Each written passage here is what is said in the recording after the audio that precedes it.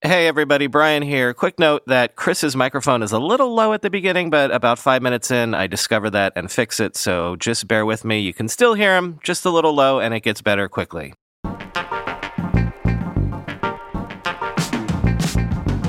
Welcome everybody to the Tech Meme Ride Home Experience for Saturday, March 5th. I'm actually here live in New York with Brian, and we have a special guest today. Charlie? How you doing? Charlie O'Donnell of Brooklyn Bridge Venture. That's me. Yes. We're sitting here. We should also say that we're sitting here in my kitchen again, like we did a few months ago. And the listeners said that this was one of their favorite episodes when we did this the last time. Oh, with Alex. Yes, with Alex Kantrowitz. Yeah. This is the shortest walk I've ever had to go for a podcast. I appreciate that. That's good. Anybody else in Park Slope who has a podcast, I'm willing to come on. Exactly. It's it's good to be in actual physical meet space with people because it's useful to understand people's moods and things like that. Especially this week, there's no way we can do this without talking about the Ukraine situation. And I'm going to kick it to you, Charlie, in a second, but I'm going to tell you the way that I framed the conversation about the Ukraine stuff this week, which was this. I'm concerned that the tech industry in general is still in the 90s in the sense that if you have a social media platform, what you want to do is, because of scale, just run one platform for the whole world. In the same way, in the late 90s, early 2000s, if you're a hardware company or whatever, the U.S. is the dominant power. We don't have to worry about pirates so much. Like we can source our goods from anywhere around the world. I'm concerned that the tech world, the tech industry, is not prepared for the 21st century, 2 decades in, where it's politically not a monoculture, where you're going to have to make choices. You're going to have to make choices in your markets, in the markets you address, in where you get your goods from, and things like that. We've seen the tech industry respond very well, I would think, so far. We can get into that, to what has happened, but the dream of the 90s might be dead in terms of it's super easy. We're an American company. We're a technology company. What do you think the events of the last 2 weeks have meant to the tech industry? Well, I'm not so sure it's always been sort of easy for the American tech industry to export itself everywhere, right? China historically has been a really hard place for American companies to do business, and right? and certain companies have decided not to be there at all, yeah. Right? For sure. I think what we're seeing now, I think the key word that you mentioned is politically, right? It's not market structure. It's not. I mean, there's still some IP and privacy stuff or whatever, but it's literally speech, media, levels of cultural acceptability, government influence, all of those types of questions. And there are so many different perspectives on, whose role it should be to influence the end product when the end product gets consumed by the masses and has a huge amount of influence, right? So for everybody who says, well, Facebook isn't doing a good job of it, but then somebody else saying, well, I don't know if we want governments doing it either, right? And then there's a whole Web3 faction that says we should just democratically vote on it with our, 98% white male participation, kind of DAOs and whatever. But that's almost the point that I'm trying to make, is that assumption of the late 90s, early 2000s of the idea that if you can create a product, and I know that this is part of the idea of it doesn't scale to have to change your product for every market.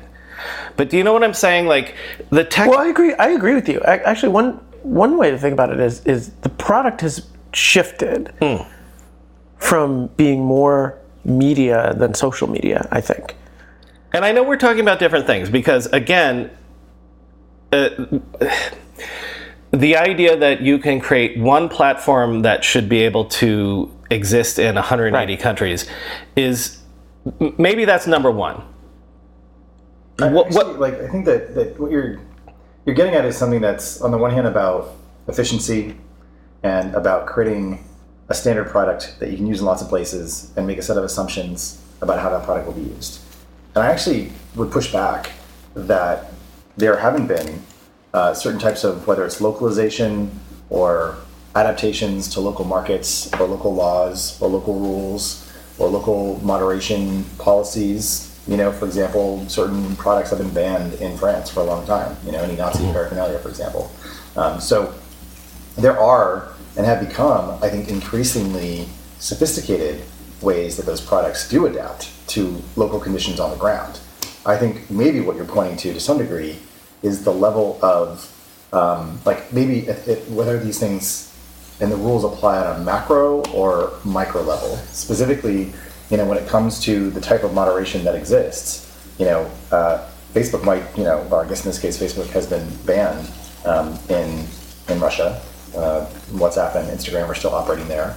However, in other places, Twitter will just pull out altogether because the level of moderation or censorship, depending on which side of the moderation you're feeling, I suppose, is not worth it for them, or it's too difficult.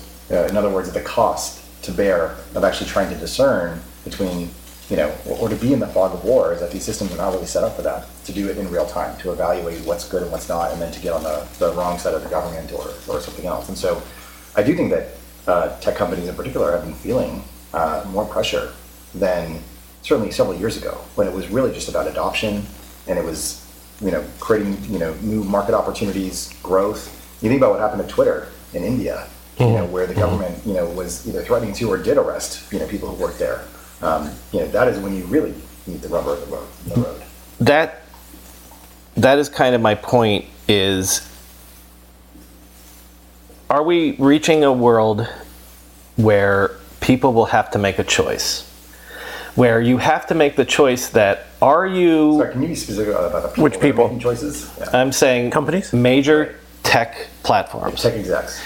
Are you a platform that is from a liberal democratic society, or are you a neutral, around the world, serving everybody? Is that what is changing, and is the tech industry ready for that? If that were the case, if you had to... about responsibility, right? I'm to talking... what degree do you want to be responsible for what happens on your platform, as opposed to sort of being a neutral, desert someplace where things happen, and you might own the land, but you take no responsibility for what happens there. And the reason why I'm bringing it up is because I think that Telegram is one of the few kind of holdouts that's still holding on to this idea that, we're going to let anything happen on the platform. We're only going to remove things where there are actual threats of violence, or, their list is starting to grow as pressure has mounted on them. But for mainstream platforms, where, they're getting talked about on, morning shows and are part of the... But that's what I'm saying, is that now the rubber is hitting the road, where choices are going to have to be made. Because, look, if Exxon isn't going to do business in Russia, if Coke hasn't yet severed ties, but if Coke did, then, you see what I'm saying? If you are a Telegram, and we can get into crypto stuff soon too, but choices, this idea, again, as I framed it, of the early 90s, 2000s, where the West is ascendant, being free markets are ascendant, and there aren't these power blocks around the world. If you're a company that is as big as a Google, a Facebook, or an Apple, could you have to make a choice where we represent a certain set of values politically and we won't do business with people that don't represent that? I'm a little bit cynical about that. I don't think that, the companies that have shut down or pulling out of Russia at the moment, given the price of the ruble and the economic situation in those countries, you think they're losing a lot of money? You think Russia is a great place to do business right now? I did that on Friday. The big 5 platforms are losing 1 to 2% of their revenue if they shut down. Right. It is. A lot of these decisions are getting made because they are PR and comms decisions. Mm-hmm. I'm not even going to say they're politically unpopular because, to be honest, most of you use the term liberal democratic. I don't think the average tech executive is liberal. Let me. I think they're probably more libertarian than anything. I'm saying liberal in the broader, from the 18th century, from the French Revolution to today. Okay. I'm saying democratic. So let's small d. Yeah. Let's say Western. Okay. Okay. So Sure. the Western ideal of democracy, free markets, those sorts of things. Yeah. No, they're not making a moral stand. I don't think that they are. Because at this point, who could still be doing business there? And I hate to use this term. People talk about canceling. Is Russia getting canceled? This is the definition of canceling. This is the definition of canceling. Because no one wants to be the last person. If Coke stops doing business in Russia tomorrow, Pepsi's going to have to. That's what canceling is like we can't be the last people there. You're only going to be able to get Tab and RC Cola over there. No, but it is. I think it's a lot of, window dressing, and for the most part, most of these companies are absolutely willing to hold their nose and do business in a place if it makes them money and it makes their shareholder money in a way that does not get egg on their face. Now, I think what has changed is the speed at which egg can get on your face and the speed at which what's really going on in places, right? Everything from, real sweatshops to digital sweatshops and, moderation places, right? The speed in which that can bubble up and go viral and all has really, really shifted the game. Because, the major economic players in our country have been doing business overseas in ways that most people would probably not be comfortable with for years and years and years. That's not new. I think my original question is and you no longer get away with that, maybe. Yeah. Is the tech industry ready for a situation where you have to create, if you create a TikTok tomorrow, a new TikTok, that it has to be different.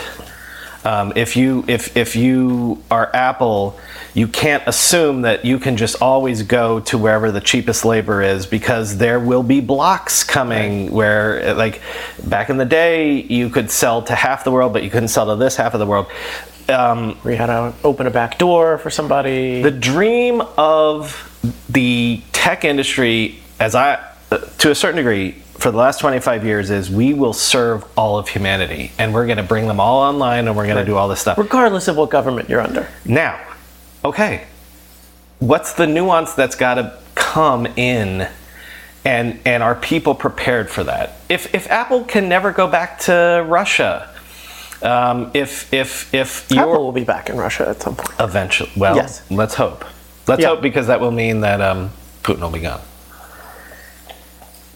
It's Chris says sure. Yes. Oh, go. All right. I'm sorry. I inserted something. Go ahead. I think the extent to which governments impact the economy is something that people didn't may not have been prepared for, in the sense that, like, yeah, your market's free-ish, except that, you know, everything from small-time grease payments to you have to agree for this approval to you have competitors in some of these local countries that are so tied in to the local politics as to be an arm of the government in some way, right? And so all of that, it's not just like, you know, here we have pretty good separation, right? Where you're sort of like, okay, it's pretty clear what the law set is.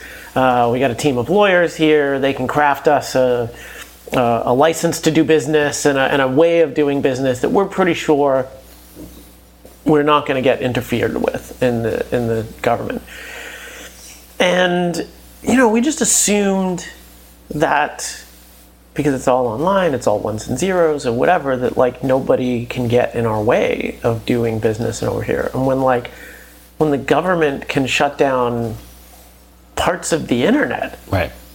like you are dependent on other governments for permission to deliver your services. I mean, one question I would have, which I don't know the answer, is if you're in one of these places where the government regularly blocks stuff and you're aware that you're not getting the whole story, is like what percentage of Russian internet users do you think actively use a VPN? A better question would be in Iran, where they have been blocked for multiple years, for half a decade at this point. Maybe half, no?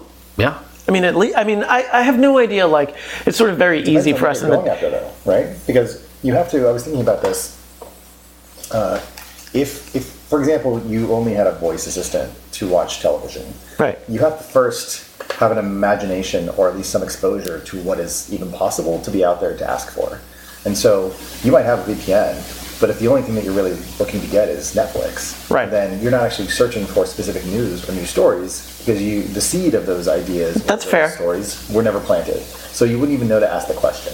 Right, and given the fact that everybody's social network experience is sort of a reflection of their own, you know, it's and like right, whatever they're originally exposed to. I mean, like think about like the thing that, like kind of where maybe we could take this a little bit, Brian, is to reflect a bit on, and I think what you're getting at implicitly is a sense for where some of us in the tech world sort of started from, some of those first principles or ideas, and the fact that, you know, for a very long time, you know, the internet technology was a space that was a greenfield because so few people understood it.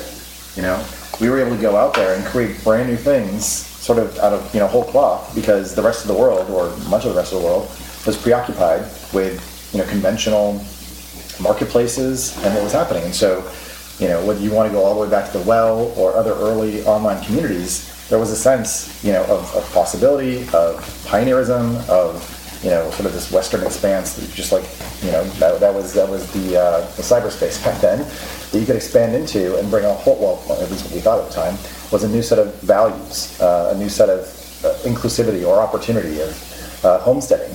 And what seems to have happened over the last 20 years, you know, Charlie, we were talking about how you and I first met back in 2006 or 7, you know, at Citizen Space, which was the first co-working space in San Francisco and across the world. You know, we thought of doing things differently. We put our entire business operation online. We let everyone see how much money we were losing to run that business in the hope that it would inspire other people to build their own co-working spaces. And then that's where we work out their money-losing business model from. Yeah, sure. Just like, oh, this is the way to do it. They took it to the logical extreme. You know, they really got it good, you know, whereas like we got out at the right time maybe. But nonetheless, like there was a certain idealism, which I think is what Brian is talking about, that infused a lot of our decisions. I think you bring up a perspective that I think tech always has and always gets proven wrong on, in that there's this idea of like tech will be the great equalizer, tech will be the great democratizer. I mean, you use the analogy and you said this is like pioneering and sure. Going with what, right?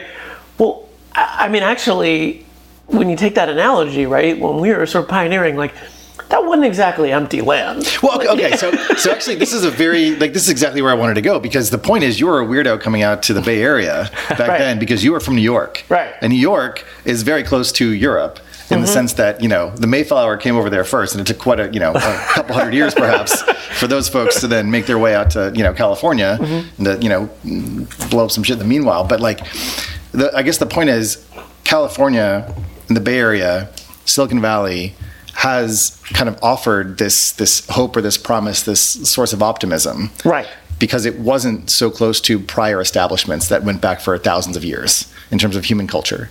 And so, being on the edge of where humanity is going, perhaps, because things haven't really been established yet in the same pattern as what came before, affords us that sense of optimism. And so what I'm hearing from you and your cynicism and skepticism is a very East Coast. I grew up on the East Coast. I'm from New Hampshire. Is a kind of East Coast mentality about, well, look, guys, this is all going to go to shit anyways. So let's just make some money and get out while we can, or something along those lines, as opposed to coming from a generative place where it's actually maybe this time can be different. And so the holding on to, what is a naive optimism is, I think, what allows us to do the things we do. I think it's actually funny coming from you, and I'd love to hear your perspective on this as a VC. You have to maintain that kind of optimism and hope about things being built and created that can be, useful, important, and good. I don't know if I agree with that, actually. Okay, please. Because I think it's the optimism. I mean, to some extent,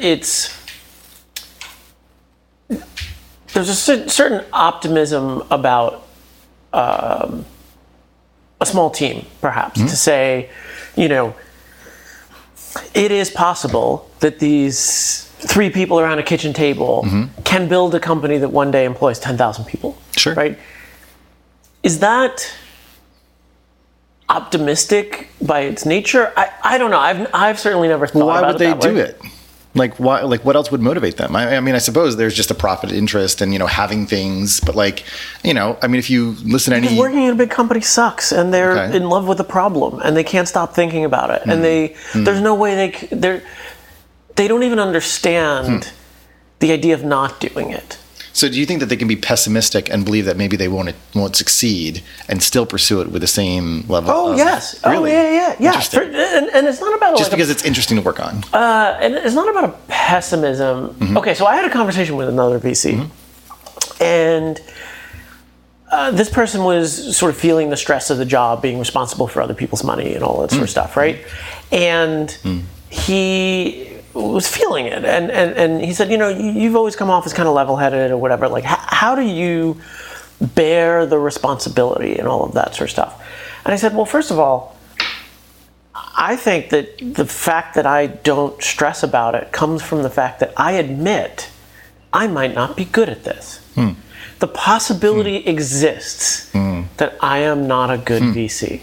See, what I'm hearing you say... That's real. There's a realism. chance. Yeah, so what we're talking about is realism. It's realism, right. Yeah. I don't think of realism as pessimism. Yeah. Interesting. Right. And so, when I look at the...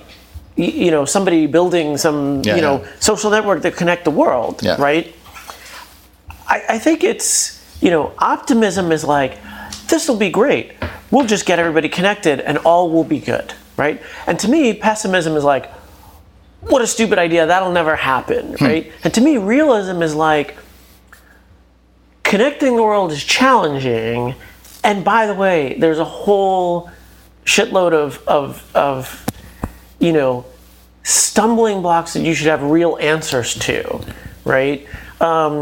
What do you do if somebody writes, suck on every Wikipedia page? There's just because somebody's gonna do that, right? And you just have to sort of build in those kind of mechanisms. And what I see from a lot of these platforms is that they were largely built without thinking about what it would be like if somebody started abusing other people on their platform. Part of the problem, though, is the ignorance and the privilege of not having to think about those things because those things hadn't been experienced by the people who were building these things. Exactly, for sure. Yeah, so 100%. And maybe again, this, trying to bring this back around both to Brian's point and also to consider that this is the first. Well, actually, I should be very clear. This is not the first time where there's been a war or a warlike context that's happened in the era of social media. Whether you want to think about the Arab Spring, or you want to think about what happened in Syria, or you want to think about what happened like in Africa, like there's wars going on all the time. Right. This seems to be the first time. Some of whom we care about, some of whom we don't. Exactly. Yeah. And for any number of reasons, we care about this one particularly, especially as it relates to the number of context or apparent connections between what goes on in Russia and the rest of the world, as connected through the financial market, through oil, through resources that we need for our comfortable lifestyles, I suppose. And it is shocking to me and alarming to me, going back to your point about maybe the intersection of government and government control over how or if some of these companies are able to operate in those places, that there can just be a wholesale sort of removal and isolation of this fairly large country from the rest of the world, from the SWIFT banking system, and from the rest. So to see that and to observe that does feel like we have crossed a, God, what is the name of the thing? Threshold? Rubicon. Thank you. A Rubicon where, and this is the last thing I'll say about this,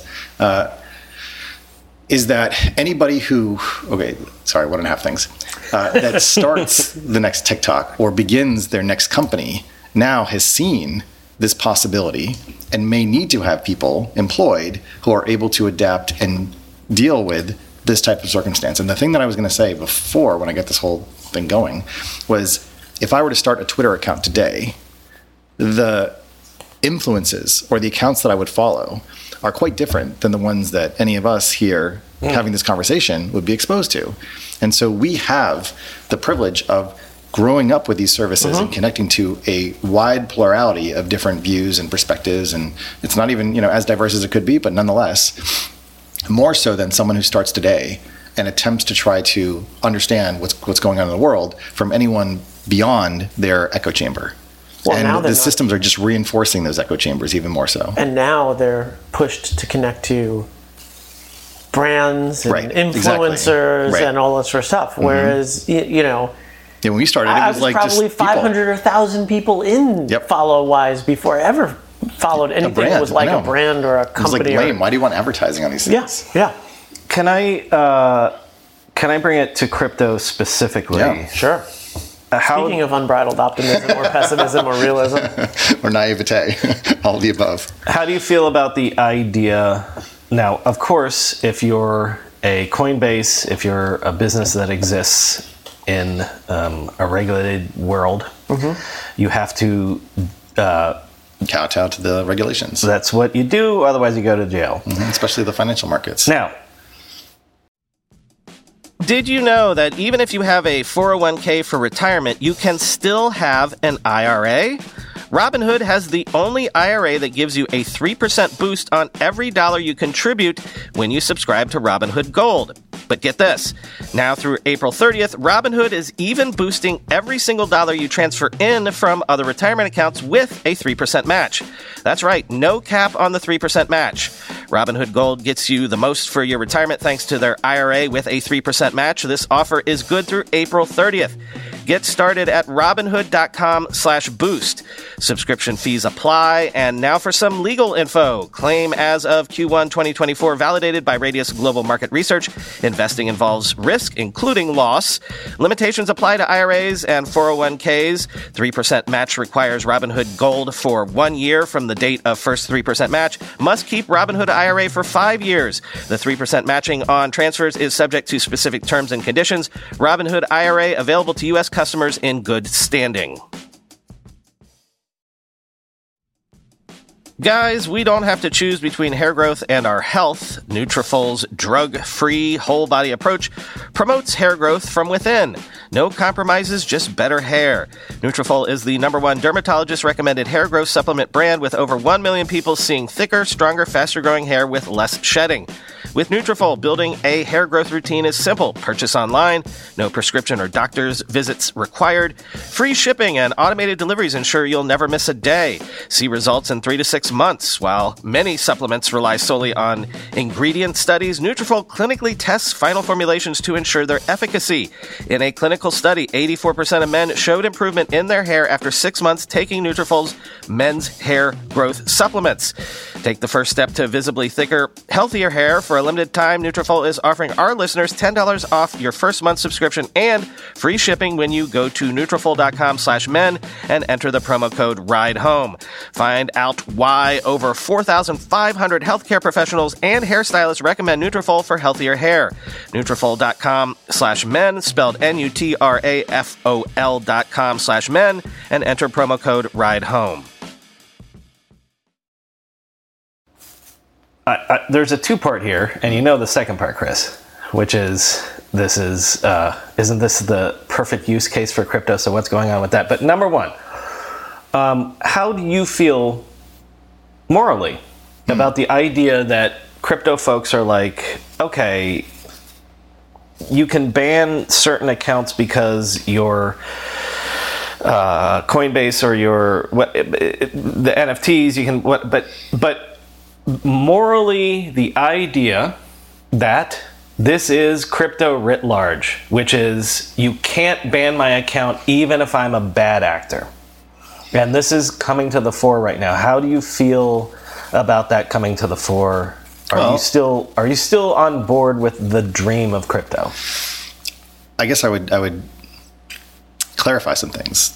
Like if I have fiat USD, I suppose, yes, you could maybe ban a set of serial numbers, for the dollars that I've, laundered or something.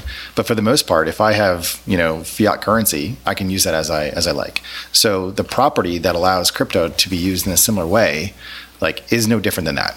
So if you want to ban the use of crypto for those purposes, then you need to ban money, and money is a concept, and so concepts are very hard to ban. Yeah, but fiat accounts can be frozen. Accounts, yes, but I'm making. He's talking about cash, literally. Yeah, so actually, right. And I want to actually circle back to something else you said, right? Where you're talking about custodial accounts like Coinbase that are holding on behalf of their users those resources and that crypto, just like Iranian NFT owners who use OpenSea because of sanctions. Accounts that have NFTs on OpenSea have been deleted.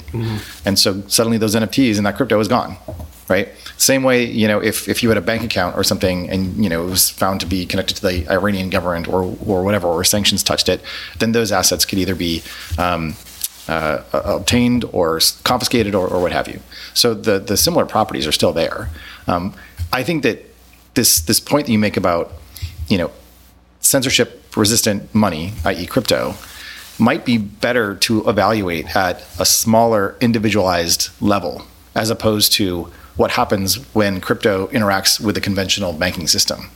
And so if I have my Tether wallet or my hardware wallet and I've got my crypto on there and the war goes on for 6 months and then there's a ceasefire or something and now we want to rebuild, if I've stored and kept that crypto and I come back into the marketplace, that money was never confiscated, and it was separate from the devaluing of the ruble. It's sovereignty. It's you're in control of your. So it's my mattress full of dollar bills that is now much smaller and portable, and I can still interact with the banking system someplace else as long as I stay outside of the conventional financial marketplace. Now, maybe that's not realistic and not plausible, but for those people who want that level of control, this technology does enable that. And so I would say that the jury is out in terms of how this is actually going to play out longer term.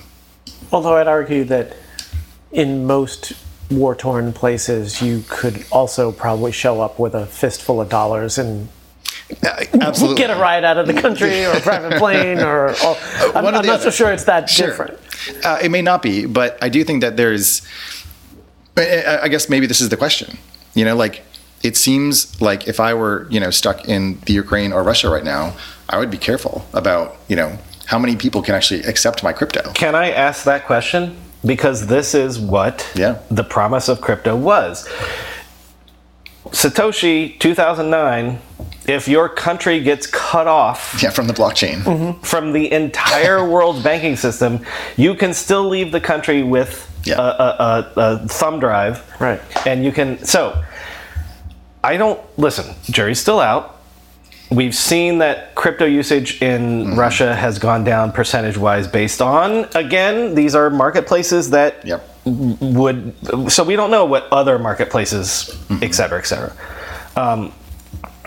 what happens if this is the actual definitional reason for crypto, to get your wealth out of a country that the currency is going to toilet paper? But you can't. What? Then what? And by the way, crypto can still be something else, but the original dream of crypto, would that mean it's dead? Well, when you're talking about crypto, though, it's hard to pull apart the discussion of crypto from the companies, the wallets, the infrastructure around it. If you're just talking about, like, you know, somebody in a thumb drive, right? Yeah, you can always walk around with your thumb drive, right? Part of the issue is the biggest supporters of it, both functionally, championing wise, and all that sort of stuff, want to play both sides, right? Coinbase wanted the IPO on a traditional stock market and all of this sort of stuff, right? You talk about, like, it's funny because I just saw, maybe it wasn't as recently as I'm thinking about it, like the Series B for LivePeer.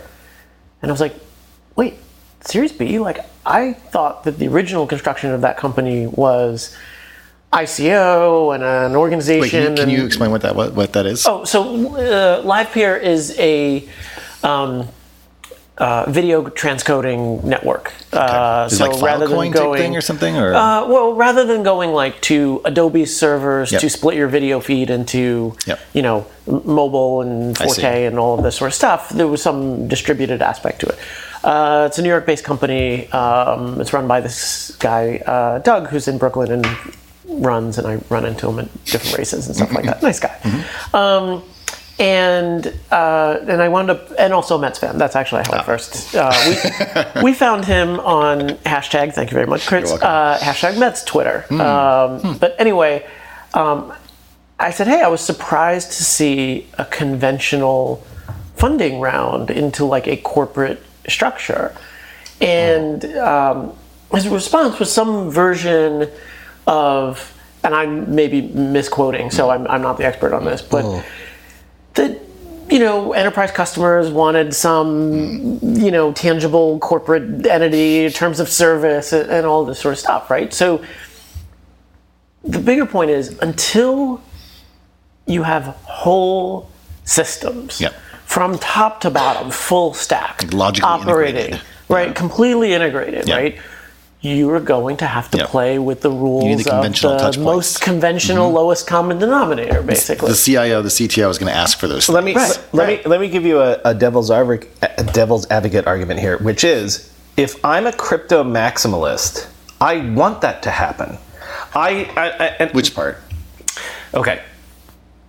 If I always use the example of my mom. If my mom, I never thought she'd use Facebook or an iPhone or whatever. If you were wrong on both counts. I was wrong on both counts.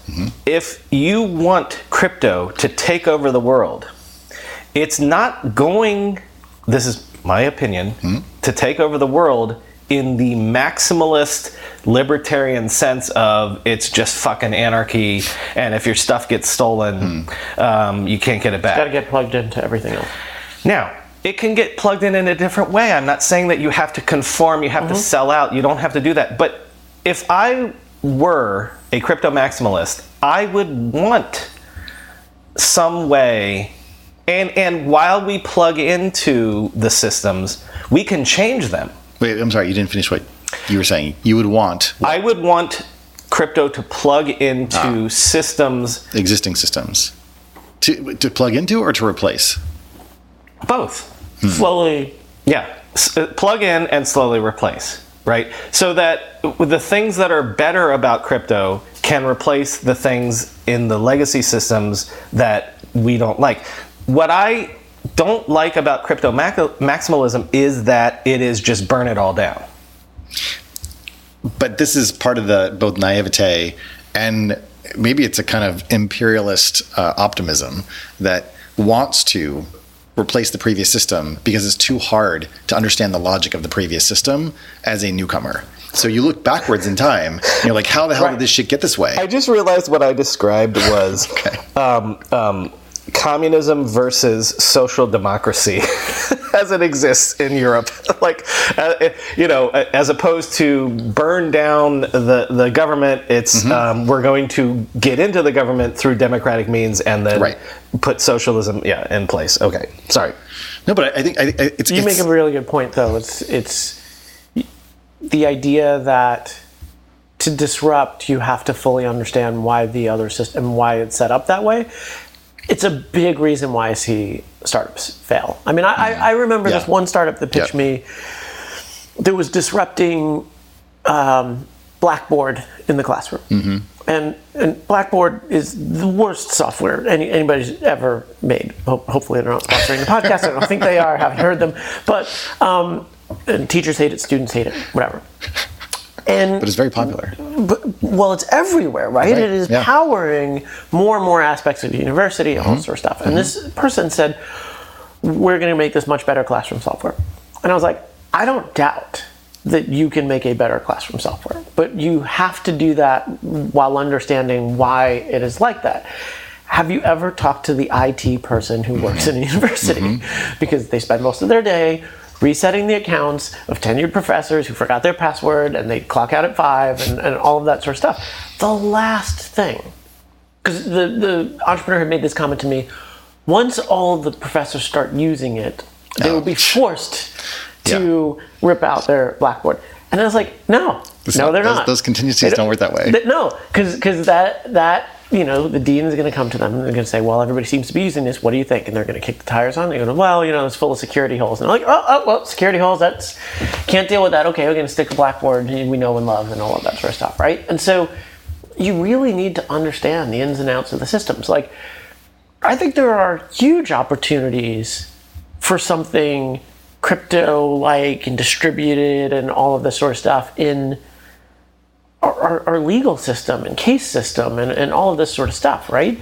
But like, I was just involved in a settlement in a real estate transaction separate from what I do, and the point of failure of bringing technology into this was that thankfully you can, as of June 30th, can't notarize a document online in New York. It's not legal. It's not legal. And so it's like, we're going to have ownership represented by coins and whatever. People are still asking me for wet ink signatures. It's the underpants gnomes thing. It's step A and then step C, profit. But try and open up a bank account without wet ink. Right? Why? Now, by the way, we can get there, and that's why I like what the energy around crypto is like, that's the energy of changing that bullshit.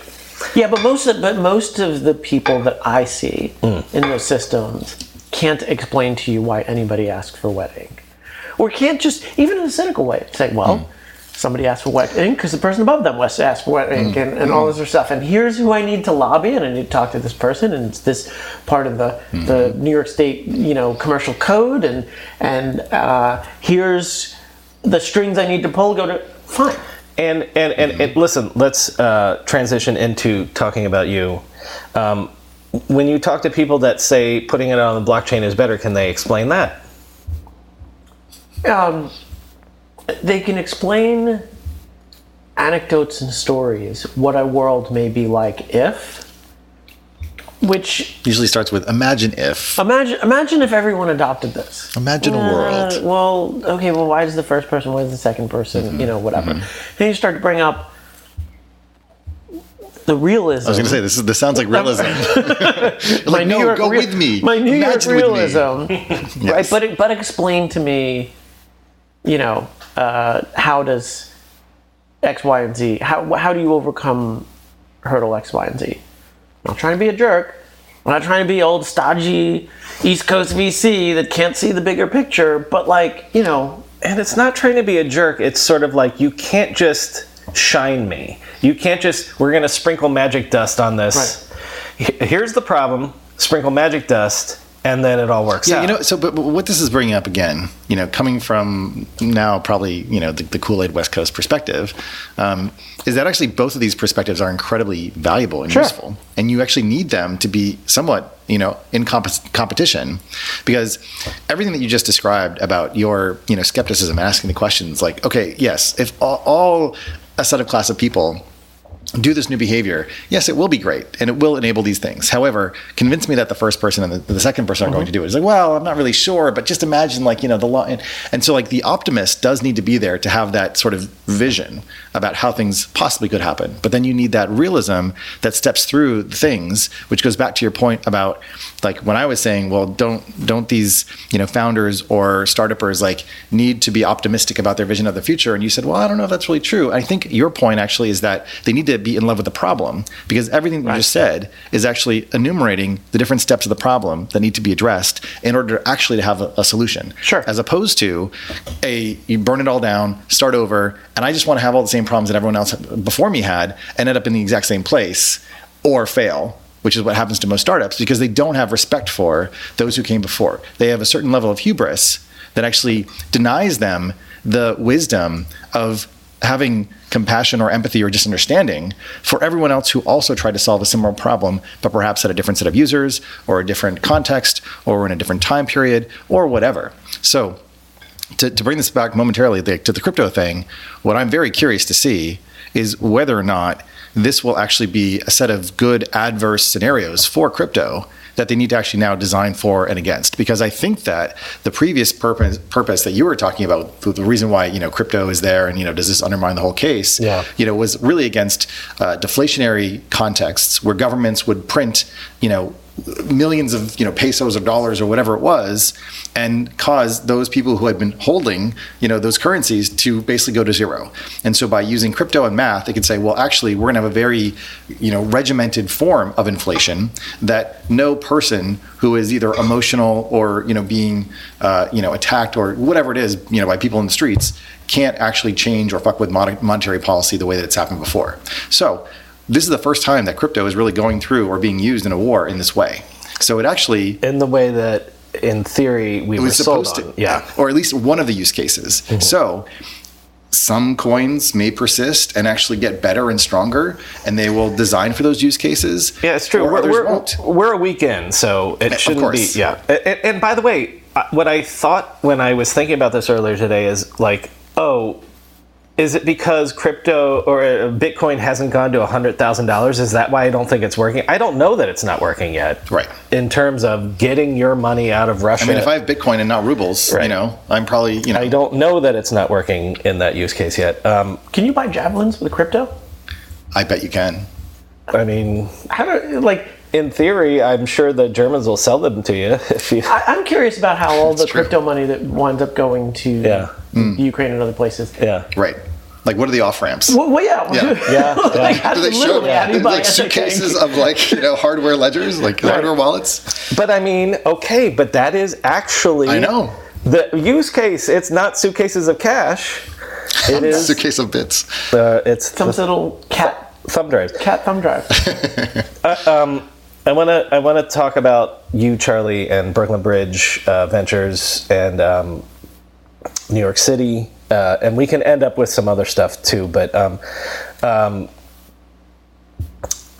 do you invest heavily in crypto and Web3? What's your thesis on that for investing? I'm a generalist, and so I don't have. I have no shortage of opinions.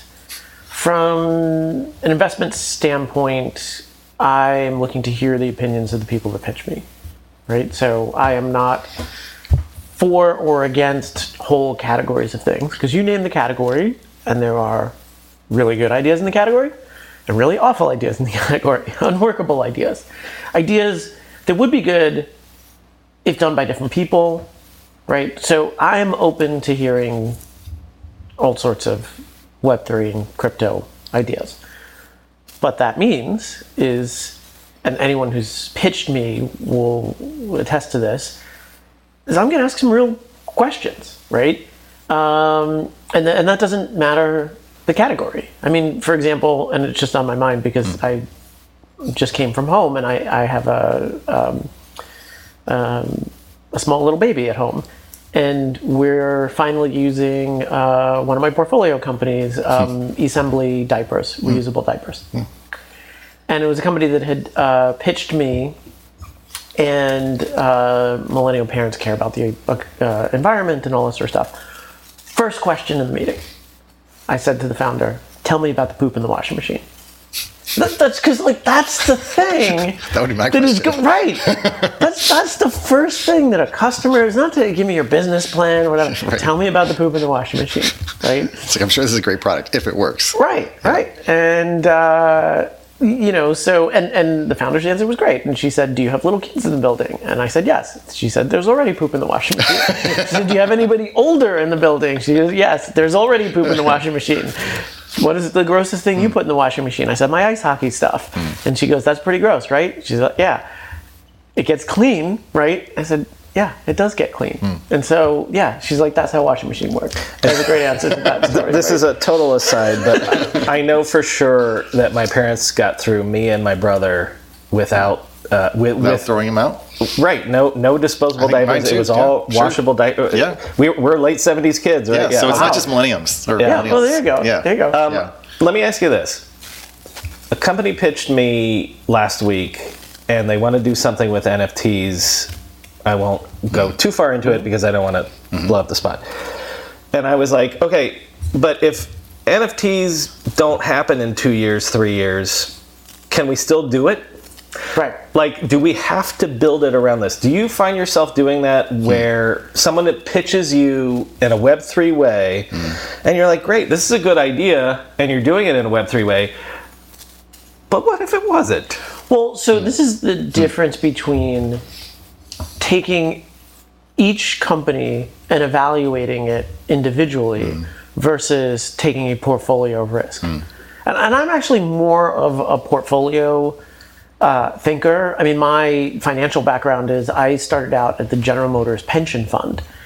VCs used to pitch me. That's how I met the guys at Union Square Ventures. Brad and Fred came in with their pitch for the Union Square Ventures fund.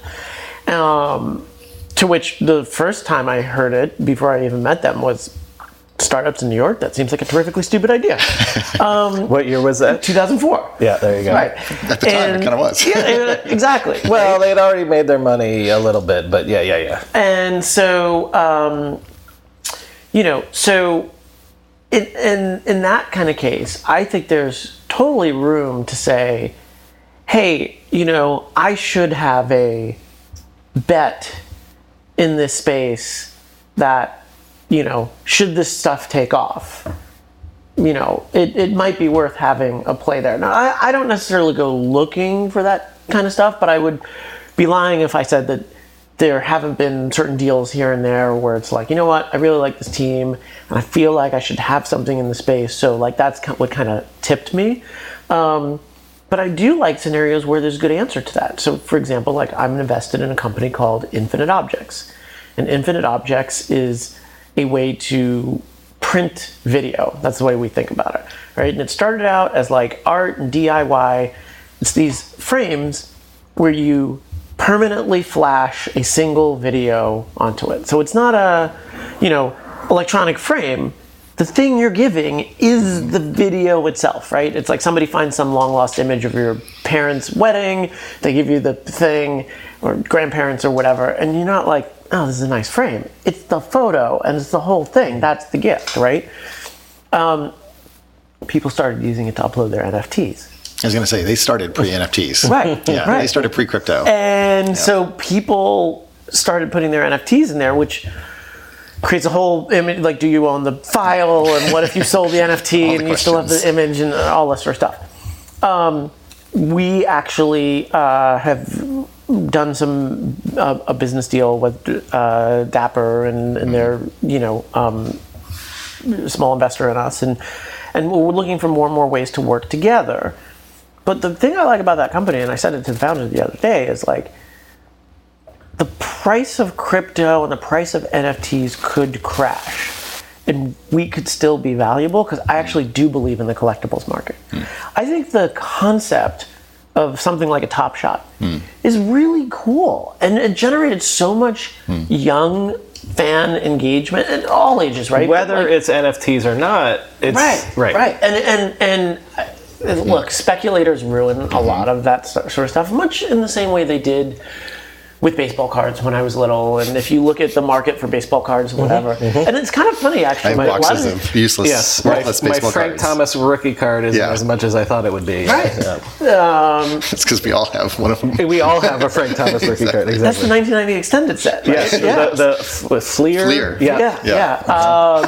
So, man, I probably somewhere in my parents' old house, they're still getting a Beckett subscription. Wow. We used to go into 7th grade, and we would sit there when Beckett would come out, and we'd sit there in 7th grade and just look up all your cards. Yeah. That was OpenSea at the day, you know? Dude, that Phil Plantier rookie never took off. But that's a scenario whereby I could have a bet where that company wins, and the most expensive stuff sold on their platform are NFTs that are minted in limited edition because of your team wins the World Series or whatever, and they're like $200, and that's the cost of it. And it might go up in value or whatever, but like you don't care because you have this awesome thing that was one of only 1,000 made, and you're a big fan of whatever team, and you have it and it exists in your real world and you love it, and you're not investing because you're expecting it to get rich. I think that's fine. I think that's great, and I think companies should realize that that's a possibility for this stuff.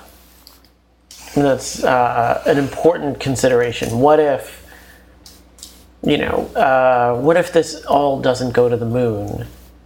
What does a post-crash scenario look like? Mooning is different than sustainable business. Right. That's a weird thing to say. Quick aside, the reason I got a baseball cards is because I bought a Ken Griffey Jr. rookie card, and when I took it home, I realized it wasn't in mint condition. There's a little tip. So I spent, what was it, $200 at the time? I still haven't opened my 89 Upper Deck box. There you go, 89 Upper Deck. We're being sponsored today by a company on a product that longtime listeners know I have used for years and literally cannot live or at least work without it.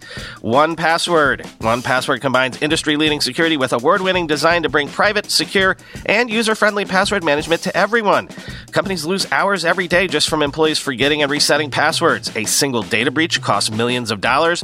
1Password secures every sign-in to save you time and money. Any device, anytime. 1Password lets you securely switch between iPhone, Android, Mac, and PC with convenient features like autofill for quick sign-ins. All you have to remember is the one strong account password that protects everything else. Your logins, your credit cards, secure notes, or the office Wi-Fi password.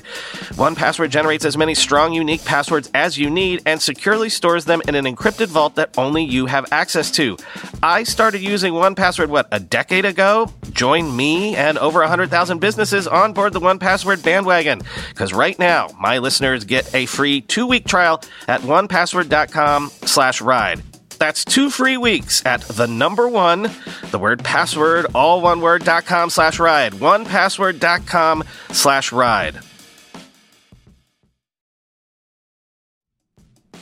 Want a better way to simplify your business finances across expenses, vendor payments, and accounting?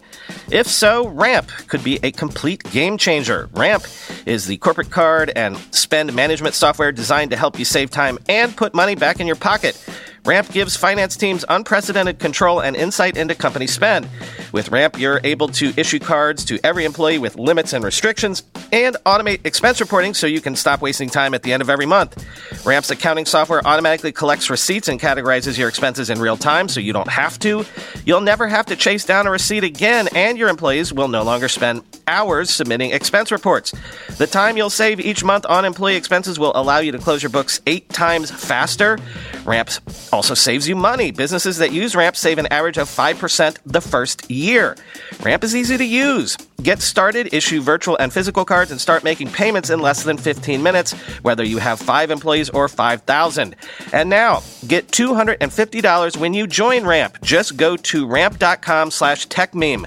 Ramp.com/techmeme, ramp.com/techmeme.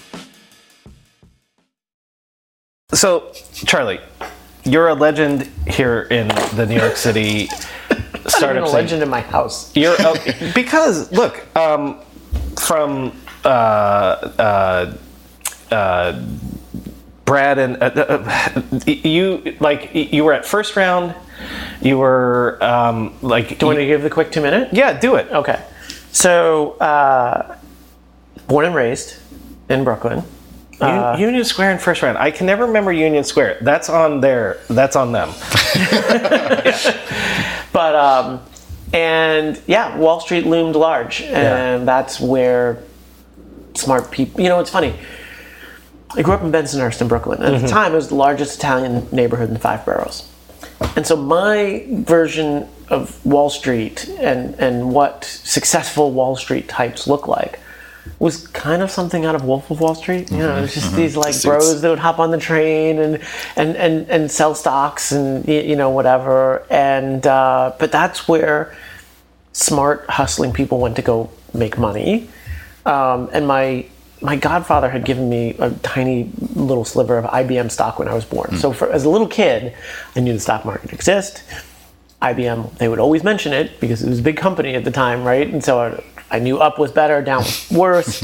And so I wound up going into finance, and I wound up working at the General Motors pension fund through a high school internship of all things. Again, I got to ask what year, if you're willing to say, or Yeah, so 1997. there you go. Okay. And so I worked all 4 years throughout college because I went to Fordham, and the GM pension fund was on 59th and 5th, where the Apple store is now, but there used to be a Houlihan's there on the corner, their little garden patio. And when I graduated in 2001, the one group where there happened to be an opening was the venture capital and private equity group. And so not knowing really anything about how either of those two things worked, but being a finance student during the late 90s who definitely bought internet stocks and felt really smart when they went up and felt really stupid when they went down, like I was into tech. Small aside, I invited Kara Swisher to come talk at my college back in, I'm going to say like 98 or 99 or something like that, because I was a big fan of her Boomtown column. And she showed up. There was an embarrassingly small audience. Because this is pre-Facebook, right? So it was actually hard. I was like fucking flyering the campus, right? And it was like a room for like 200 people, and they were like, This tech journalist that I read every day, and everyone is like, no, we don't read I about was so tech news." excited. Yeah. I thought I was going to pack the room, right? There had to be like, if there were 15 people in the room, it was a lot. I felt so stupid. She was so cool about it. She did her thing. And, the whole walk back to the Metro North stop at Fordham, I was like super embarrassed. And she's like, no, it's fine. I don't care. It's great to meet you and whatever. So anyway, go to GM, wound up in the venture capital group. VCs would pitch me. And I spent a lot of time in the 4 years I was at GM trying to figure out. To be specific, pitching you For money, right. Because no one ever thinks about the money that goes into VC funds. They have to raise the capital that they From deploy. institutions, Exactly. from LPs, and all of this sort of stuff, right? And when you say VCs were pitching you, do you mean that these, I guess... Fred Wilson is pitching him, apparently? yeah, like Well, no, I know, but, Excel came in. Okay, I guess I'm trying to understand who the VCs were back then, what the different areas they were investing in, Right. and whether or what proportion of them might have been tech VCs, Yeah, so... and what was their pitch? Right. So, short history of VC. VC used to be more than just tech, right? If you look in the 80s, it was like consumer brands It's not like and VCs stuff like new. that. VC's been Right. around for a long time. Right. Yeah. So, actually, one of my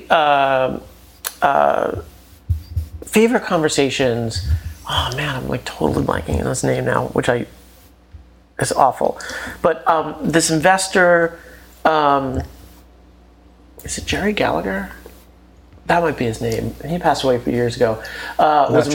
Jerry Colonna. No, I don't know who that is. No. I was going to say. No, maybe it'll come to me, but he was an investor at Oak, and he was a retail VC. Like literally sporting goods stores. Oh, and like actual like Galen retail. Sporting Goods. Yeah. And a few others, and I was doing this project on like consumer investing and like VC and private equity and all that sort of stuff, and he had made a whole bunch of money investing in these startup retailers, right? What basically happened is, when the late 90s came, if you were not investing in dot-coms, you underperformed relative to everybody else, right? Of course. So either you retired because you were like, this is bullshit, I can't deal with this, or like crypto. you hopped on. Exactly, right? And that is happening. There are definitely people who are exiting stage left because they're like, this crypto I stuff do is not have whack. the time to get to know this can't from be in scratch. all the I can't Discords. compete with some college kid who's not going to any classes and just He's on raising Reddit all virtual day. horses the whole day or whatever, right? And so everybody went to tech. And then when the crash came, it was actually really interesting because a lot of those people that had made a bunch of money in the late 90s didn't continue. And so what you wound up with was really interesting situations like in 2004, Excel comes back to market with their new fund. Now, their 94, 95 vintage year fund was like a 24x returning fund, which like in the fund world, it just like shouldn't happen, right? That's 24x on the whole portfolio. Have you been reading that new book from what's his face? I interviewed him for the Internet History podcast. Anyway, there's a new history of VC. Sorry, Is it a Josh Lerner book? Or? no, it's called The Power Law. I can't remember the guy's name, but This is the guy that was British being obnoxious to. I'm sure he's obnoxious. I don't know. I can't speak to that. But anyway, sorry. Let me tell you one of the things that I took from that is, and I meant to highlight it on the page, but like, so imagine that in 1999, venture in the United States raised $130 billion, and that was a record. Yeah. And then in 2003, that year they raised $9 billion. Oh yeah, I'm not surprised. Wow. Right. Well, because when you think about it, like, so VCs historically used to raise money every 4 years, like clockwork, right? There were VC funds that raised 2 funds in '99. I'm pretty sure like Redpoint was one of the funds that raised two funds in '99. Because if you deployed it in January, the speed, people talk about how fast things are moving now, the speed in which how things were moving was even faster. A company could go from a business plan to an IPO. The IPO! In 18 months, 9 months Easily, towards the end? Easily, that was happening, right? So anyway, so what you wound up happening is these really interesting situations like Excel comes back to market in 2004, and blue chip fund historically, right? 90s, great success. Last 2 funds, kind of dogs, right? There was a 98 fund that kind of underperformed and a 2000 fund that like didn't look great. Basically, all new team. I mean, there were some people that were sort of carryovers, but it was unclear. They had already made their money, how much time, right? So you have folks like Teresa Ranzetta, who were relatively new, right? But you were counting on, who'd maybe done a handful of deals. The deals looked interesting, but you just didn't know. And it becomes this like, it's sort of like the Yankees rooting for the pinstripes thing. Like, is it the fund? Is it the way the fund does business? Or is it, can we identify that these people are actually smarter than other people, which I have found is a really hard bet to swallow. And I don't know, with some funds, it does seem to be the fund, right? Sequoia's had persistent top quartile returns for 45 years, right? But like, you would have said that of Kleiner in the late 90s, and that's not the same fund it was at the time. So anyway, so these VCs were mostly doing tech deals and chips, router, software, basic stuff.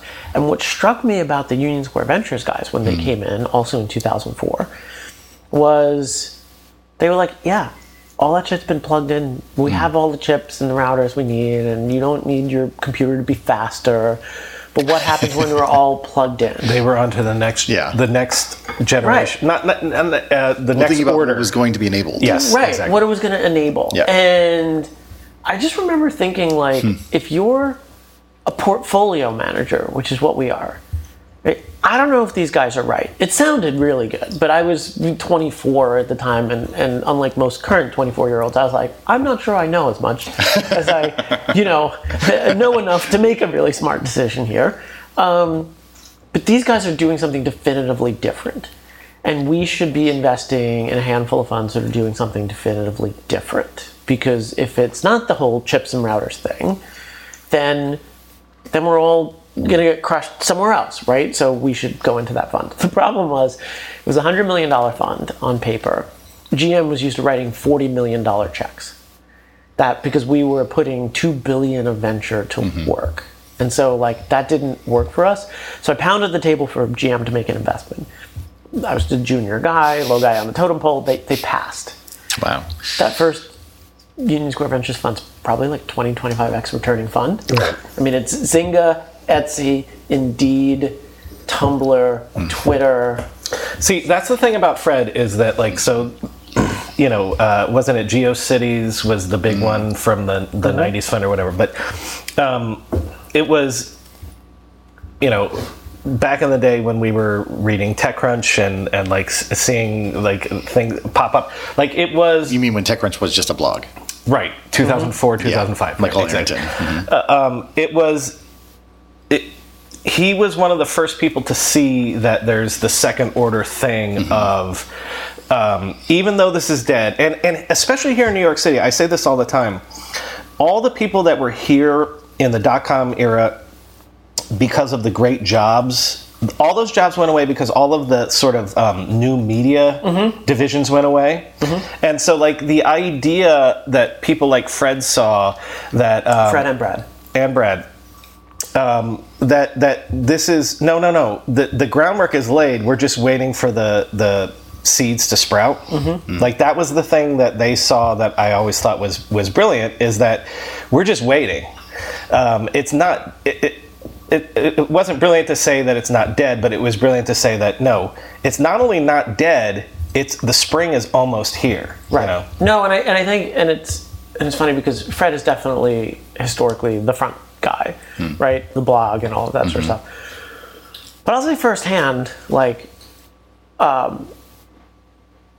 I think Brad deserves way more credit than he gets for the success of that fund. Because he's the theoretical thinker. He's the, Fred's always the user, I'm blogging that I'm trying this new thing out and, buy my virtual horse or whatever, right? He's one of the first users. Yeah. Always the first user, right? And Brad's where's this going? Yeah. And what are these, they are as good a complementary pair as a set of co-founders as I've ever seen. Which is funny because so I also worked at First Round Capital, and so I got to work for Josh Koppelman and Fred Wilson, two VCs that are very visible and people know them, and it's funny because I think about the advice that each would give to me, and Fred's advice was always some version of you should get a partner because he had such a great experience with his partner, and it was integral to the success of that fund.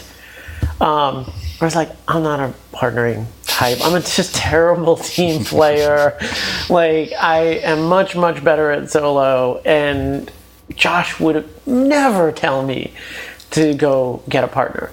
Josh always starts out with okay, well, what are your goals? And then how do I... Much more And to be clear, we're talking about Josh Koppelman at First Round. Yeah, sorry. Much more somebody who has been the CEO of a company full of disparate personalities and 150 people going in all sorts of different directions, and just knowing that the thing that works for him as a CEO is not always going to be the thing that works for all of his employees, and comes from it from that perspective. And so that was helpful to me personally. Let me do First Round. Just give me what you learned from First Round, being big bet on Uber, big bet on the mobile era. If I'm not being too whatever. So you've got Union Square, and then what does First Round teach you that you take out to your own fund?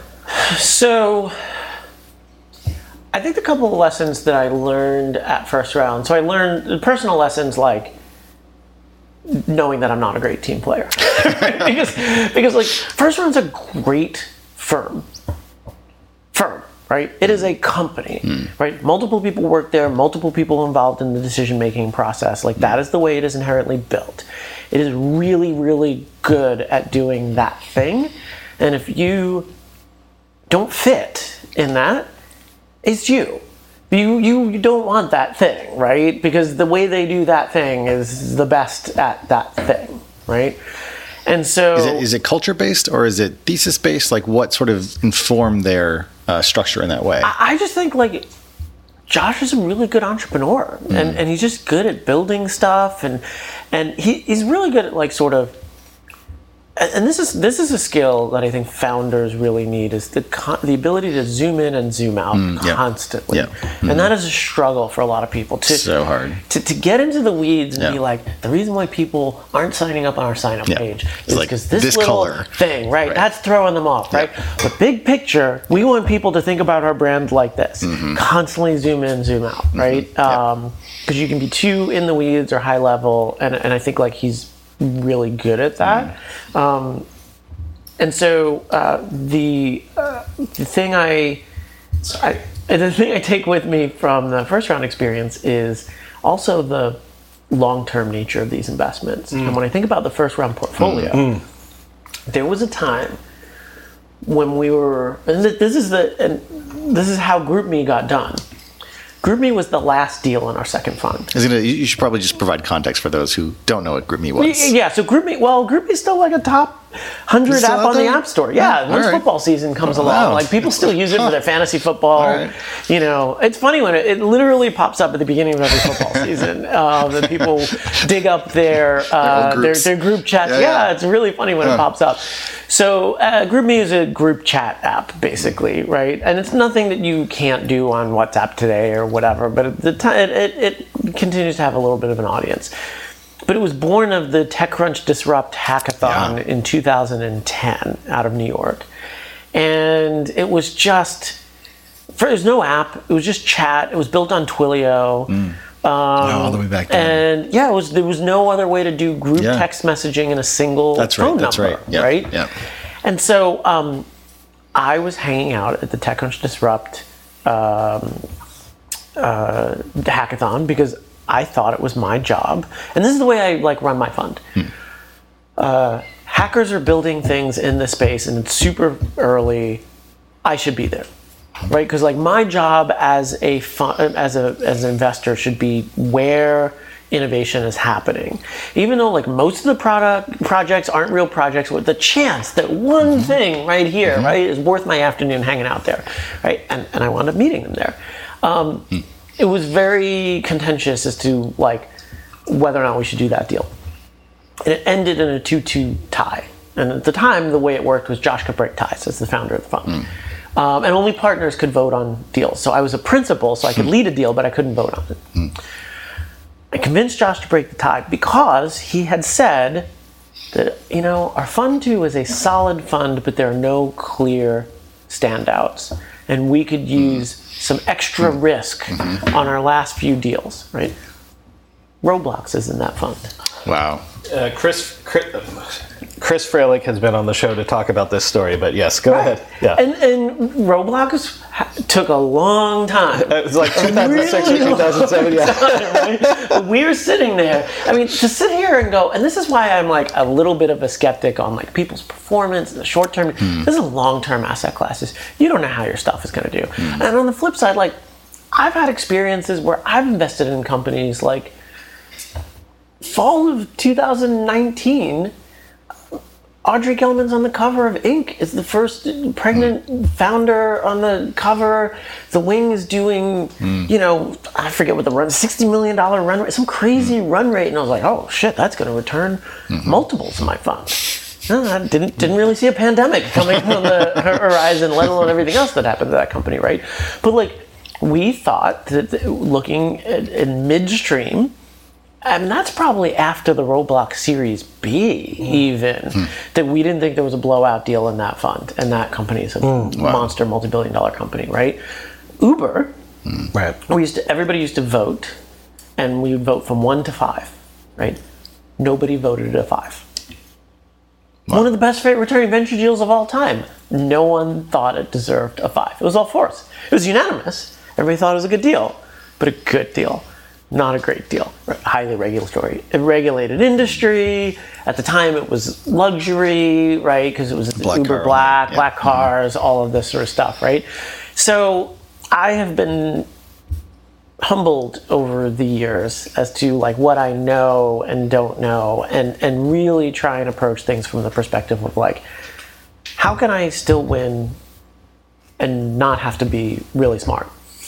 Like that's sort of my approach. But so like going back to, I mean, like the real tension though seems to go back to the tension that we were describing earlier, where there's the realist perspective, right? Where Uber Taxi would have been a startup that you're like, well, given all these, realist sort of conditions, will never work. And so I guess how would you have gotten to a 5 where, I don't know, that would have been driven by such optimism that through sheer force of will or timing or any number of things coming together, again, seeds planted in the marketplace, from the wide distribution of iPhones to GPS to Google Maps to those things coming together, and then a product experience. I mean, having worked at Uber, right. The thing that was so, I think, compelling about Uber for me was that it was one of the first times where internet technology, ideas, behavior interacted with the real world. Real world, yeah. That was huge, and that was the internet different. affecting my real life experience. That was like the day when I let go of my username Factory Joe, my original handle, to use my real name, because suddenly I realized that there was no separation between the internet world and the real world. And so Uber was a similar type of experience like that. So I guess I'm just very curious about that question of what would have made that a 5, and how much were you sort of vacillating or maybe pendulating between realism and optimism? I'm going to go back, and I should ask Josh actually how many 5s I ever gave out. I don't remember. I would imagine, knowing myself, I think 5s are probably say like hard a standard to come, 4, like a solid 4. Yeah, I'm a 4. Yeah. I think this is a worthwhile bet. I can see this working out, right? But one thing I appreciated about those early Uber pitches was that despite the fact that Uber came out of a little bit of a Silicon Valley insiders club, right? Right. Because Garrett Camp had sold StumbleUpon. Josh was an early investor in StumbleUpon. So like Travis had done Red Swoosh. Right, exactly. So this was a group of insiders who, had they come out of left field, may not have gotten funded, but they still did the work. Yeah. Part of the original pitch was the fact that in cities where the number of medallions were capped, there was a lower number of cabs per person than there was in cities where there was sort of a quote-unquote free market, right? And so we literally added up, like, there the market was not excess working. demand Based on the medallion system. If all we do is take the chunk of the excess demand, that's right? left over. So despite the fact that these were like insidery guys that were probably going to get a check anyway, they did their homework. Yeah. And that's one thing that I really, really appreciate is somebody who comes to me with an idea that, like, there's no chance that they won't get funded based on like who they are in the space or whatever, but they still do the work because they themselves are preparing for success, and they know that doing their homework is highly predictive of future success. Chris and I just made eyes at each other because we've been going for almost an hour and a half now. You have fun editing. We don't listen. I don't have time for that shit. Let me do 3 rapid fire. Okay. We'll get you back to your daughter. Okay. Okay. Number 1, are you seeing valuations go down, or is that a bunch of bullshit right now? Yeah, certain areas, late stage, they are. Early stage, not at all? Well, so think about early stage to me. I'm like 2 people in a PowerPoint, and so like I'm still investing at single-digit valuations, and that really hasn't And the range is going to be still pretty consistent, right? Yeah, I mean, most of the stuff I do is such a ridiculously early stage that I didn't see valuations of my deals come up that much. I do think that people are comparing it to the wrong thing, though. It's like people are comparing seed rounds to Series A's seed rounds to seed rounds 10 years ago or 5 years ago, and that's not the case. Totally different. Like, you know, the first Series A that ever got raised in my portfolio in 2013 was like floored, and I think it was like Dave Eisenberg's company. It was like 5 on 20. Well, that's the sort of pre-A seed round now. But it's the same amount of money. It's a decent seed. It's the same timing from the origination of the company. It's a different definition. It's a different definition. Do you think, this might be an unfair question to be a speed round, everybody raising $10 billion, $100 billion, like the amount of fundraisers right now, I want to do something on the show about this. I mean, the size of the funds. Do you think that's a bearish thing? Because the argument I haven't thought this out yet. Nice way to make management fees. Yeah. It is, and is everybody doing it right now because they feel like you gotta strike while the iron's hot? And that's where I feel like it could be bearish.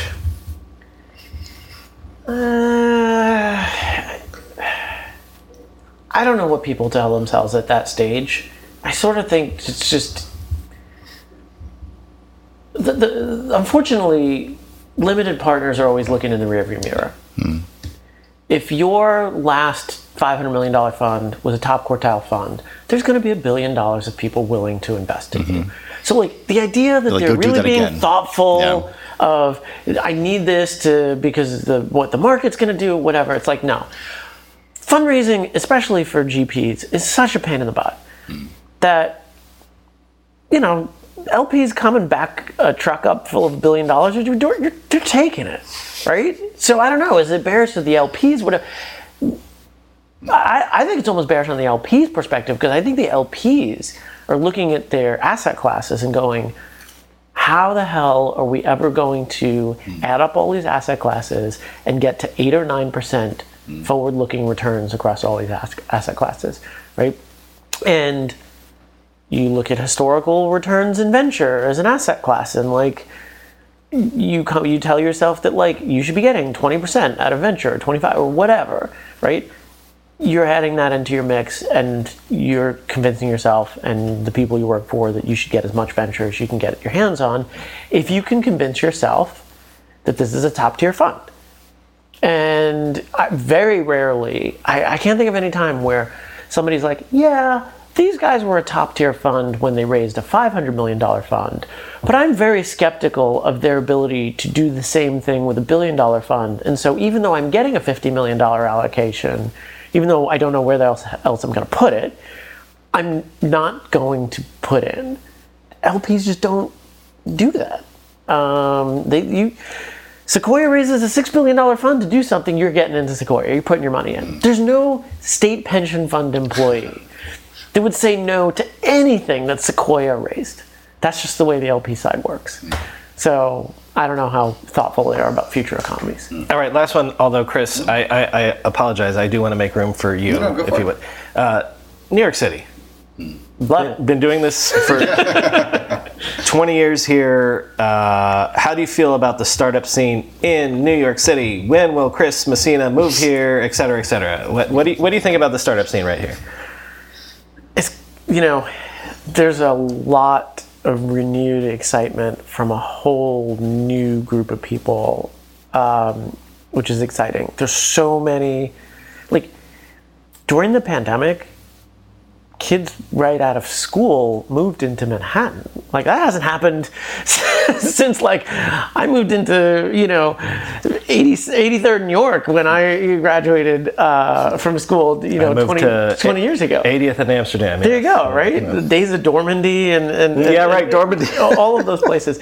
So there's a new crop of folks who are very excited about the scene here, very excited about all that New York has to offer, culture, diversity, the excitement, which is awesome, because now, compared to back when we first met and whatever, like when I was in my 20s in the New York startup scene, nobody knew what the hell we were doing, right?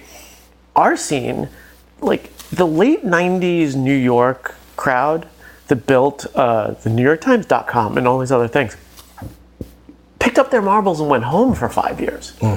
So the 2005, 6, 7, 8 vintage of startups in New York was done largely without the mentoring of existing tech companies and all this sort of stuff. And yet still, we figured out how to make a bunch of big companies, which was awesome, right? But now People are sticking around. And you have, product managers who grew up at Datadog and at Etsy and all of these bigger companies that can now be combined with this influx of new talent. And so I think the talent pool here is as rich as it's ever been. Every single VC on the planet has done a deal here. No one hates coming to New York. So it's... And even 10 years ago, exciting. that was a different scenario? When was 10 years ago? What year is it? I don't know. 2012. Maybe not 2012. 2008. Well, I tell you, look, one of the ways that I got to first round was because I helped Foursquare raise its initial round of financing. Right. And a lot of people didn't think that the hot new social networking company could be built out in New York. And so immediately after that round became very highly competitive between a few funds, first round opened up an office here. Polaris opened up Dogpatch. Neither of those two things. Well, Polaris, I guess, is still a healthcare fund now, but it's not really a tech fund anymore.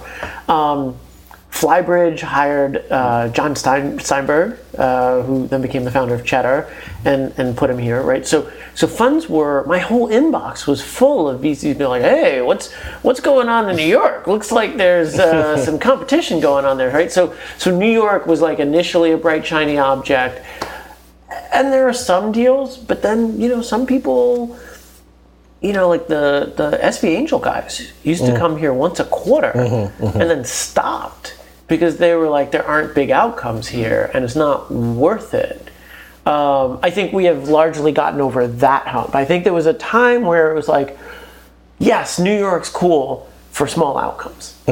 And if you want to build a thing that somebody's going to buy for $100 million, which even Etsy, when it went public, was kind of on the smallish side. Yeah, for sure. Yeah.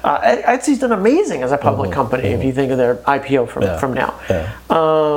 So yeah, I think we've gotten over the Flatiron Health deal. I mean, you name the category, there's been $1 billion outcome in the space, and so now I sort of feel like we're primed. And as a city. Look, there's lots of things we need to fix, and we were just talking about the mayoral election and all of that sort of stuff before we started recording, but I think a lot of people are looking at New York as a city and San Francisco as a city and saying like, San Francisco's got a lot of structural issues as a city that if I'm looking to where I want to plant my life over the next few years, that they feel like New York might be a better spot. If you're going to be in a big startup city, right? If you want to like hang out in Nashville or, different pace or whatever, hey, that's cool. You don't like weather? Okay, then don't come to New York, right? But like if you want to be in one of the top handful of startup places, I think people as a city, I think New York has a lot to offer. When you go through airport security, there's one line where the TSA agent checks your ID and another line where a machine scans your bag. The same thing happens in enterprise security, but instead of passengers and luggage, it's end users and their devices. These days, most companies are pretty good at the first part of the equation where they check user identity, but user devices can roll right through authentication without getting inspected at all. In fact, 47% of companies allow unmanaged, untrusted devices to access their data. That means an employee can log in from a laptop that's had its firewall turned off and hasn't been updated in 6 months, or worse, that laptop might belong to a bad actor using employee credentials. Kolide finally solves the device trust problem. Kolide ensures that no device can log into your Okta-protected apps unless it passes your security checks. Plus, you can use Kolide on devices without MDM, like your Linux fleet, contractor devices, and every BYOD phone and laptop in your company. Visit kolide.com/ride to watch a demo and see how it works. That's KOLIDE.com/ride. Recently, the world learned the power of artificial intelligence, a technology cybersecurity leaders have been leveraging for years. Now, as AI expands and evolves, those same security leaders are left wondering where humans fit into the next generation of AI-empowered security tools and solutions. Arctic Wolf, the industry leader in managed security operations, seeks to answer this question in their newly published report, The Human-AI Partnership. Access the insights of over 800 cybersecurity decision makers in North America and the United Kingdom to better understand how organizations are weighing the benefits and risks of deploying AI tools. Uncover the biggest obstacles to turning AI and human engineers into a formidable team. Discover why the near-term benefits of large language models are being upended by a crucial flaw in the technology. And learn what the rise of AI tools mean for human practitioners moving forward. Get your copy today at arcticwolf.com/techmeme. That's arcticwolf.com/techmeme. You know, just to build on this point, like as you're talking, I do think that one of the things that I'm interested in, understanding more of is what will happen post-pandemic, right? Like we just had the announcement in New York, that the mask mandate is going away. We're having similar changes in the Bay Area. Mm-hmm. And there has been this kind of period where people have, of course, relocated, gone elsewhere. They've become accustomed to working from home and having those privileges, perhaps. Some of those privileges were maybe about to be revoked. Mm-hmm. And so the point that you make, I think, is interesting about the maturing of both the New York tech space, as well as the investment scene, as well as kind of like the cultural opportunities that exist in New York. New York has always been, in many respects, I think just a broader, more diversified place when it comes to cultural experiences. Mm-hmm. And, I do live in Oakland now, but I feel like when I go to San Francisco, it just feels really carved out and hollow. Yeah. And, like one of the things that was probably necessary in the early days of building social networks and social media, ironically, was how antisocial a lot of people in like San Francisco are. That's the problem they were solving for. Well, yeah. Yes, exactly. They're like, I will connect with you through the internet, but I don't really want to see you in person. Right. Whereas New York has always been quite different about that. Anybody will stop and talk to you in the street. Literally. And, that's...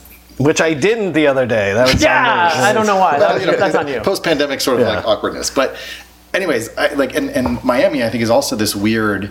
hybrid of, people in bathing suits and then people, working like nonstop, on laptops all day long. Mm-hmm. And those cultures don't quite feel perfectly aligned. Like, whereas I guess what I see happening is like New York does have more of a sense for art and culture, which is great for like the NFT space and the NFT community. And then also, because tech is now kind of like this underlying enabling substrate, then maybe that actually does bring more of a locus of integration between all those different areas that creates a different expression of what art and technology and the seams of those things that previously were quite split apart, dichotomous, like come together. And it just feels like, San Francisco is somewhat myopic about like the world and culture, and to bring it back to like where we started this conversation, there is a question about what tech companies are going to do next and what their responsibility is and how they fit into culture. And there is this Peter Pan syndrome that happens in San Francisco that I feel like, I don't want to overspeak or something, but that you come to New York and it just feels like there's more of room to be an adult and to act like an adult. And that may be quite a defining aspect. Charlie, not to jump on you real quick, but they said that New York City has become the crypto capital recently. I've heard that. Yeah, I haven't done that article yet. Maybe I'll do it next week. But the thing that I always say about New York is we're not a one company town. Right. Yeah. We've got motherfucking Wall Street. One industry. We've got in terms of money and finance. Advertising. Right? We've got but it's if you go out and you're sitting at a table and there's people over here talking about fucking Broadway shows and things like that, and like media and like whatever. So that when you're saying that like the ebb and flow of San Francisco, I'm not anti-San Francisco. No. It's not a one-company town here. Yeah. There's always people doing stuff in 7 different industries here. And that's a really interesting but also challenging thing about the New York tech community is that it's not one community. And that's very hard for people to sort of figure out because you know where the centers of power are in the Valley, right? You know that there's a concentric circle around YC and, you know, maybe Stanford or Facebook, Google, well, whatever, Stripe, you know.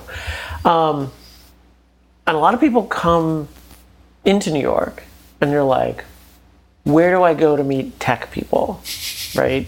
And it's funny because it's very hard to go to a New York tech gathering and not have a super wide range of, they're all lovely people, but like professional quality of, you know, there's some really aspirational people with really terrifically bad ideas, and then it'll be like, you know, the first product manager at whatever unicorn, and you're just like, what are you doing here? It's like, well, I don't know, where else am I supposed to go, right? Because it's not sort of pedigree based, you know, oh, this is the team from wherever that built this thing, right? And so like I'm doing deals where out of the, call it 100 deals that I've done at Brooklyn Bridge Ventures, I think 3 have run venture-backed companies before. And I'm doing deals where literally the founder, I look on LinkedIn, because I know like basically all the VCs in New York, and a good chunk of them in the Valley, doesn't know any VCs. Like literally we have no VCs in common. There's no one starting a company in the Valley that doesn't have a VC connection in common with the VC that they're pitching. That's just like not even a thing here, right? And it does slow things down a little bit, right? It makes it harder for good deals to finish their rounds and to get the kind of buzz that actually they deserve, and you know, it makes it really hard in a noisy environment for VCs to sort of pick out like who's capable and who's not, because, you know, proxies are good and bad, right?